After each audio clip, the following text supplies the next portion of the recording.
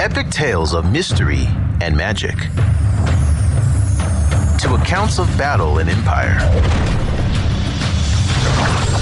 From the verses of ancient poets 关关雎鸠，在河之洲 to the masterpieces of our times. Alight on Literature brings to life China's literary heritage and a look at the world in a new light. Hi, I'm Huang Rui. On today's Alight on Literature, we continue by presenting the book Tides from the West, a Chinese autobiography written by Chang Mengling. Chang Mengling was a well-respected Chinese educator. He graduated from the University of California, Berkeley, and obtained his PhD from Columbia University. He served as the education minister of the Republic of China in the late 1920s, before being appointed president of Peking University in the 1930s. This autobiography reads like a movie script that takes you back to experience what China was like a century ago. Via this book, readers can relive the quiet village life of Chang's childhood, the fast-changing urban life of his teen years, and the impact of his growing awareness of Western thought, as well as the years of studying abroad that would shape his thinking. This takes place against the background of the end of dynastic rule in China and the country's transition into a republic, a journey full of social change, conflict, and war. Today, Tang Damin narrates the second part of Chapter 33. Enjoy.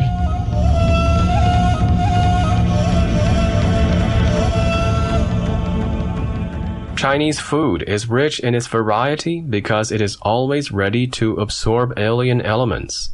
Western food is comparatively simple because it is, I think, not so ready to take in foreign materials.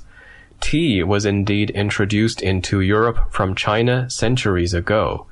Spices were introduced from the East, and in search for a shorter trade route to India, Columbus happened upon America. Worcestershire sauce, I am told, was developed from Chinese bean sauce. Aside from these, Western food has remained untouched by Eastern influences. Chop suey houses are found by the hundreds in America, and Americans are quite fond of chop suey, but know few other Chinese dishes. On the other hand, China keeps on absorbing more and more alien elements, sometimes sensibly and at other times rather indiscriminately. Not only food, but clothing, shelter, ideas, social customs, and so forth. In most cases, the process of absorption is through unconscious rather than conscious action. It is something like the absorption of nutriment from the soil by the roots of a tree. They absorb and cannot do otherwise. It is the nature of a growing tree to absorb, or it would cease to grow. The introduction and absorption of alien civilization from China's western frontiers were accomplished in the course of many centuries, during which foreign elements came into the country only in trickles. Therefore, she took them in gradually and slowly digested them. It was for the most part an unconscious process. It did not change the main course of Chinese civilization, but was something like the attraction of a magnet for iron particles. They cluster around it, but the magnet does not change its position. Western civilization, on the other hand, came to China's eastern frontiers by sea in torrents, in all its fierceness, speed, and magnitude, and in the short span of some 50 years. To try to absorb Western civilization with all that the French and industrial revolutions had contributed to it was like gobbling up many days' food supply at one meal. Naturally, China suffered some discomfort, not to say unbearable stomach ache. Thus, Western civilization at one time became so distasteful to China that she feared it, cursed, kicked the table over, and turned from it in despair, only to find more food being pressed on her. The reaction against Western civilization was a reaction against food after a stomachache through much overeating. The abortive reforms of 1898 were but a case of overeating. The Boxer Rebellion of 1900 was a violent case of acute and complicated indigestion. China was forced on the operating table to be operated on by Western doctors, the allied armies of 8 nations. For that, she had a handsome bill to pay, 450 million taels, and in the operation almost lost her life. The doctrine of Zhang Zhidong that Chinese culture is fundamental and Western civilization is supplementary is no more than to say that a sound stomach is more important to health than the foods it is to take. So China tried to move cautiously, measuring her steps instead of lengthening them. But the tides of Western civilization would not wait for her. They lashed her eastern shores, overflowed into the rich Pearl and Yangtze valleys, and rapidly extended to the Yellow River Valley. She had to go on taking more imported food in spite of her recent serious upset. By 1902, the students who had the best appetites caught up with the spirit of the times and revolution against established authorities, educational, political, and moral as well as intellectual, became the catchword of the rising generation. Burdened with the legacy of the past which seemed to them at the time no more than the dead hand of a bygone civilization, the receptive mind of youth took so enthusiastically to Western ideas as to offset the influences of tradition.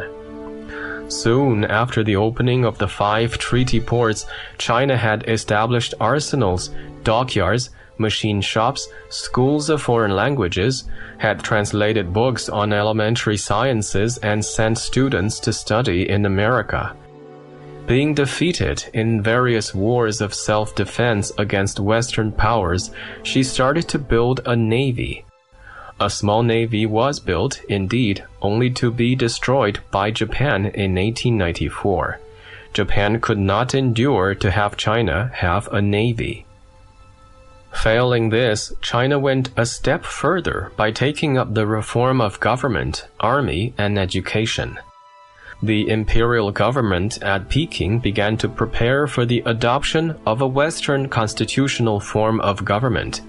It established new systems of education, organized modern armies and police, and sent large numbers of students to study abroad. This may be regarded as the first conscious effort in history to absorb a foreign civilization on a large scale, and it had far-reaching consequences in China's national life. The reforms in education were the most important because they were the best planned with most foresight and dealt directly with the rising generation whose minds were least fettered by traditional ideas. Later, when the students of one school generation grew up and came into power, they adopted more Western ways, and consequently those of the succeeding generation were in a better position to absorb more new ideas. When these came to power in their turn, they went still further in westernization, and more new measures were introduced into the government, army, and schools. Thus, each new generation was more modernized than the previous one.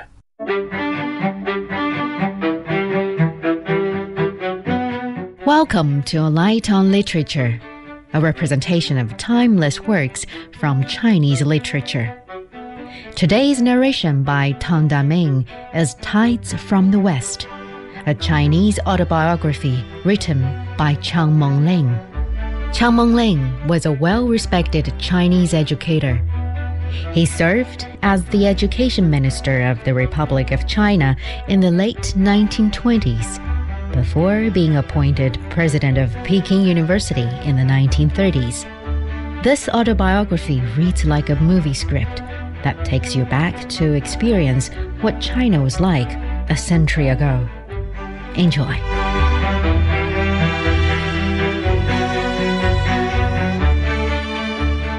The 1919 student movement in Peking, the emphasis upon science and modern democratic ideas by professors of the National University there, and the literary revolution sponsored by Professor Hu Shi were the beginnings of conscious effort to absorb Western thought, hitherto limited mainly to the industrial and political spheres.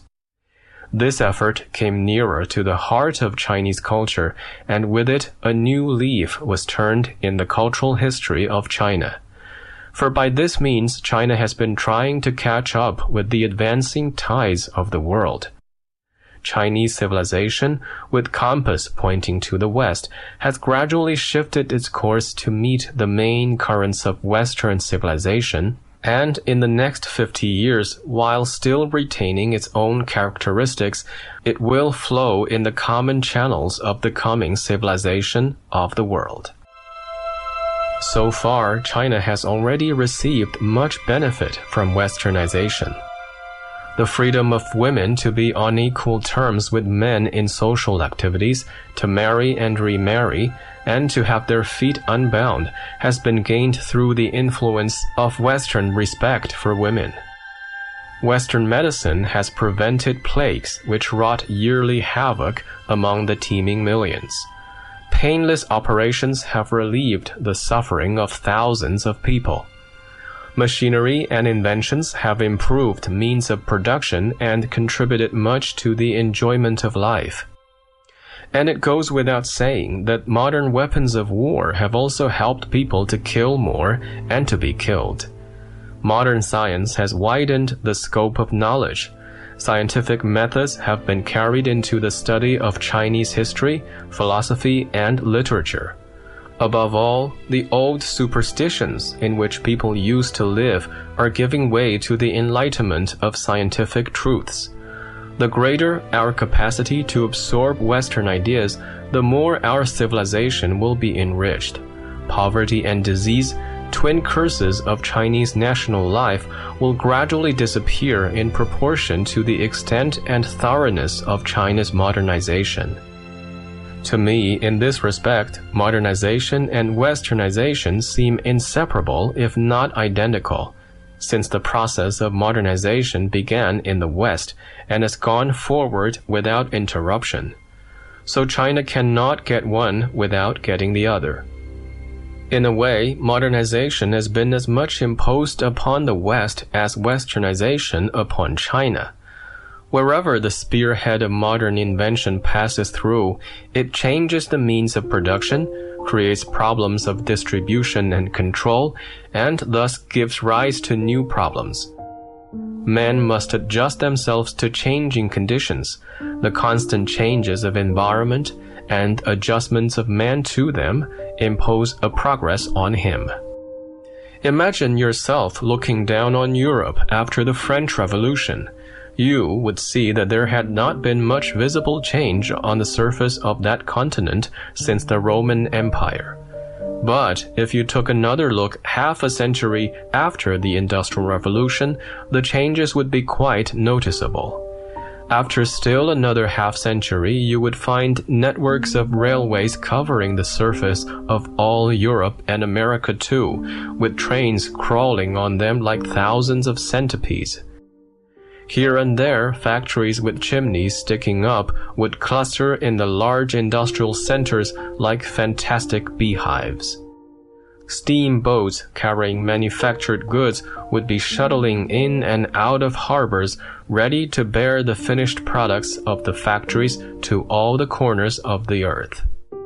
These same steamboats half a century ago brought to China the lucifer matches, clocks, kerosene lamps, toys, and other useful and ingenious foreign articles that I played with in childhood in that tranquil village. The innocent and unconscious absorption of these curious things was the beginning of the great change that was to bring China in line with the trend toward modernization, with all its accompanying sufferings, turmoils, and perils, and with the rapid disappearance of the pleasant, tranquil life of old China. Heretofore, the absorption of foreign elements, conscious or unconscious, had enriched the life of the people and led to no complications. With the absorption of modern Western manufactures and systems or ideas, trouble began to spring up. Like the modern sulfa drugs, they cure diseases but sometimes cause serious reactions, which may prove fatal.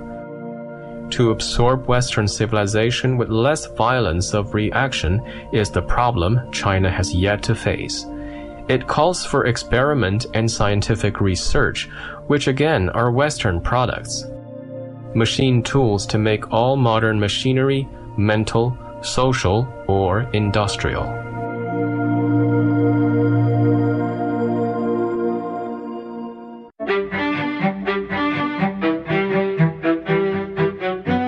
Welcome to Alight on Literature, a representation of timeless works from Chinese literature. Today's narration by Tang Daming is Tides from the West, a Chinese autobiography written by Chiang Meng-ling. Chiang Meng-ling was a well-respected Chinese educator. He served as the education minister of the Republic of China in the late 1920s, before being appointed president of Peking University in the 1930s.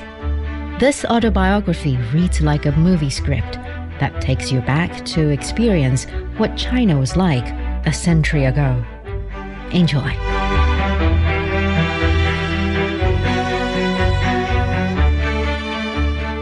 Morals and Intellect. When for the first time I read the Greek philosophers in the ethics class in California, I began to feel, as I have said before, that Chinese thinkers in ancient times were enclosed in an atmosphere of morals, while the Greeks possessed the quality of all-piercing intellect.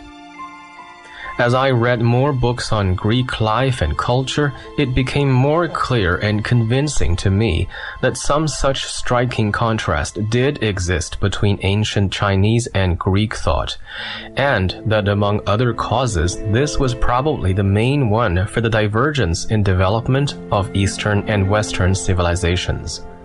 Perhaps this assertion will seem rather too sweeping, but as my experience grew with the years, I could not see it otherwise, and I still believe it to be so.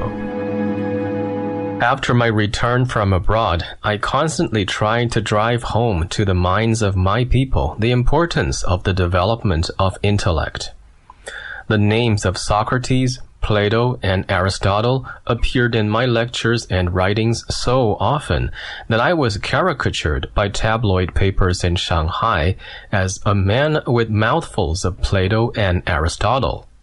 Seeing that I was not carrying the public with me, I gave it up as a bad job and changed my tactics to preaching the study of natural science. Instead of leading people to the source of the current, I reversed the process by letting them see the current first. Naturally, they would go back to the sources later on. My compatriots, children of ages of practical sense, had rebuked me for forgetting the true nature of my own people. A prominent Chinese scientist once was asked why China has not developed natural science. He offered 4 reasons. First, the belief of Chinese scholars in yin, the negative, and yang, the positive, as complementary principles of the universe. Second, the belief in the 5 elements, metal, wood, water, fire, and earth, as the constituents of the universe, and the application of this analysis of the material world around us to human life, even to medicine. Third, the Chinese rule of thumb ways, which are an enemy to accurate calculations. Fourth, the aversion of scholars to using their hands or doing manual work. All these may be obstacles to the growth of natural science, but quite aside from them, I do not believe that natural science would have grown up. It could not, for our attention was not directed along that line. My people are most interested in things practical, something useful to them. I often noticed in America that when people were shown something, they were apt to say, "That's interesting." The response from my own people in like case would be, "What is the use of it?" This shows the truth of the common Chinese saying that the virtuous see virtue, while the wise see wisdom in the things they come in contact with. A difference in mental attitude produces different manifestations of interest. The use of a thing interests my people more than the thing itself. Chinese thinkers see all things in their relation to men, to moral applications, to artistic or poetic sense, or to practical use. The scientific thought of ancient Greece found its origin in Egypt and Babylon. Babylonian astronomy and Egyptian geometry, like astronomy and mathematics in China, aimed at practical applications. But the intellectual quality of the Hellenic genius was to seek the general truth in these sciences by generalizing and formulating their principles, a process which paved the way for the discovery of natural law. For the Greeks, there were two worlds, the world of the senses and the world of reason. The senses deceive us. Therefore, the philosopher should not trust his sense impressions, but develop his reason. It was not for its practical use that Plato insisted upon the study of geometry, but in order to develop the faculty of abstraction and train the mind to correct and vigorous thinking. Applying these powers to ethics and politics, Plato laid the foundation of Western social philosophy, and by their application in studying the reality of concrete things, Aristotle laid the foundation of physical science. For Aristotle trusted reality as seen through the senses. His was a great systematizing intellect which has left its imprint on nearly every branch of knowledge. For him, to know properly involved a correct use of the senses as well as of the reason. The advance of science depends upon development of both speculation and observation. From applied mathematics, Aristotle deduced certain general laws, the study and exploration of which provided a form of mental gymnastics, through which he disciplined a powerful and penetrating intellect. And by means of the same well-exercised intellect and right use of the senses, he created a system of knowledge which has been the foundation of modern science. Logic and the theory of knowledge were outgrowths of these same intellectual exercises which systematized Western thought.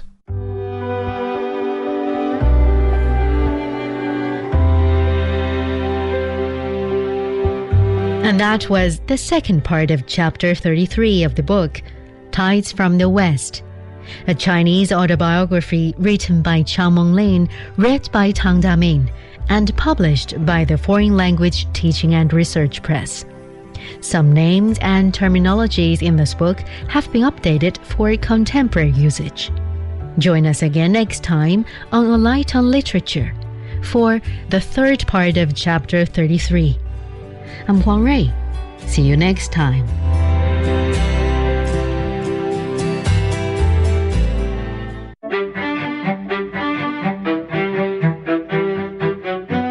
Welcome to Alight on Literature, a representation of timeless works from Chinese literature. Today's narration by Tang Daming is Tides from the West, a Chinese autobiography written by Chang Monglin. Chang Monglin was a well-respected Chinese educator.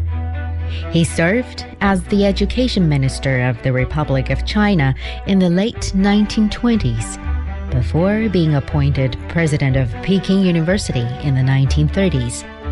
This autobiography reads like a movie script that takes you back to experience what China was like a century ago. Via this book, readers can relive the quiet village life of Chang's childhood, the fast-changing urban life of his teen years, and the impact of his growing awareness of Western thought. as well as the years of studying abroad that would shape his thinking. Enjoy.